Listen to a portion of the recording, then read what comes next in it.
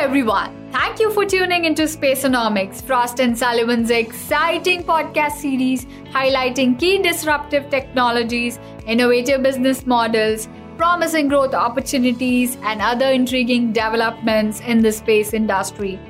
This is Prachi, research analyst with the Aerospace, Defense and Security team at Frost & Sullivan.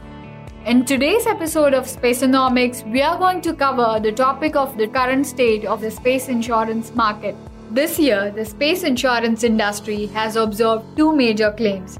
One was the insurance claim of around $400 million by United Arab Emirates for its imaging satellite, the Falcon Eye 1. The other was for around $180 million by Maxar Technologies for the in-orbit failure of their WorldView 4 satellite. Both these satellites were insured by the reinsurance company Swiss Re, which led to its exit from the market after the claim by UAE due to the launch failure of the Vega rocket. Space insurance rates have significantly reduced from 20% in 2003 to 5% in 2018 due to the increased competition and improved rocket reliability. However, the rates were observed to have flatlined in the first half of 2019 with the possibility of an increase in premiums during the second half. The insurance industry has seen major loss of over $400 million this year due to the failure of the Vega rocket. The market has witnessed the exits of few major space insurers. Currently, launch service providers and satellite operators are opting for all-risk policy covers. But this doesn't include a liability cover in case of damage to a third-party asset. The main insurance in the market are AIG, AXA, Allianz, and reinsurers like Munich Re.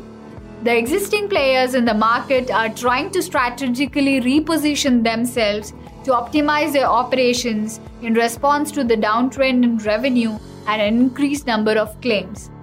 This will lead to higher insurance premiums, especially in cases where the risks covered are high. Curious to know, how does this affect new dedicated launch service providers? The rise in insurance cost will drive the satellite operators to opt for cheaper launch services as it will reflect in the launch cost. This scenario indicates a potential challenge for evolving opportunities for new dedicated launch service providers, especially for those who are willing to deliver satellites into orbit at lower prices. This is another indicator that new players such as Rocket Lab with access to launch infrastructure will be able to strengthen their position in the market, with more operators approaching them for dedicated launch services. On that note, I hope you have enjoyed this session. For any queries related to our research and analysis or growth partnership services, reach us at digital@frost.com. Thank you for your time.